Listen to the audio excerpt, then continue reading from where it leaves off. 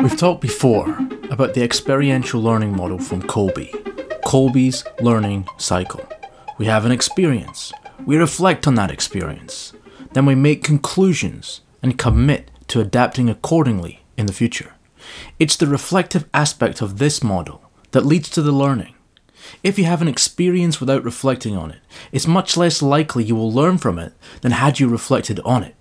But many of us struggle with reflecting. And when I say many, I include myself. Because up until recently, I thought I was really good at reflection. I've been keeping a journal since 2011. To me, that's reflection.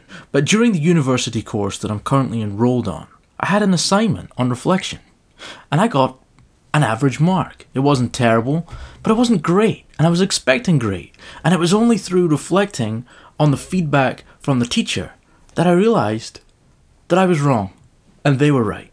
Often, when we have an experience and other people are giving us feedback, it's very, very tempting to do the opposite of reflection, to deflect.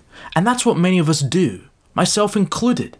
When we think we are reflecting, we are actually deflecting. To deflect is to redirect to the source, to let something bounce off without making contact. In terms of reflections, often our initial response to criticism is to deflect that criticism back to the source.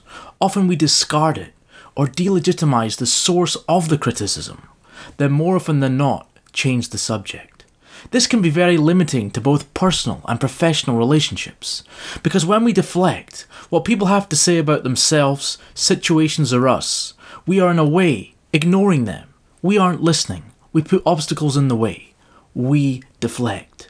To reflect, to really listen, involves an ability to transcend the tempting initial urge to deflect. To reflect is to pause, not react. To acknowledge, not change the subject and continue on regardless. In our dealings with others, it's easy to deflect back to them much of what they have to say about us. To reflect is to really listen, but it's only through reflection that we can truly move forward and learn from our experiences. Reflection versus deflection.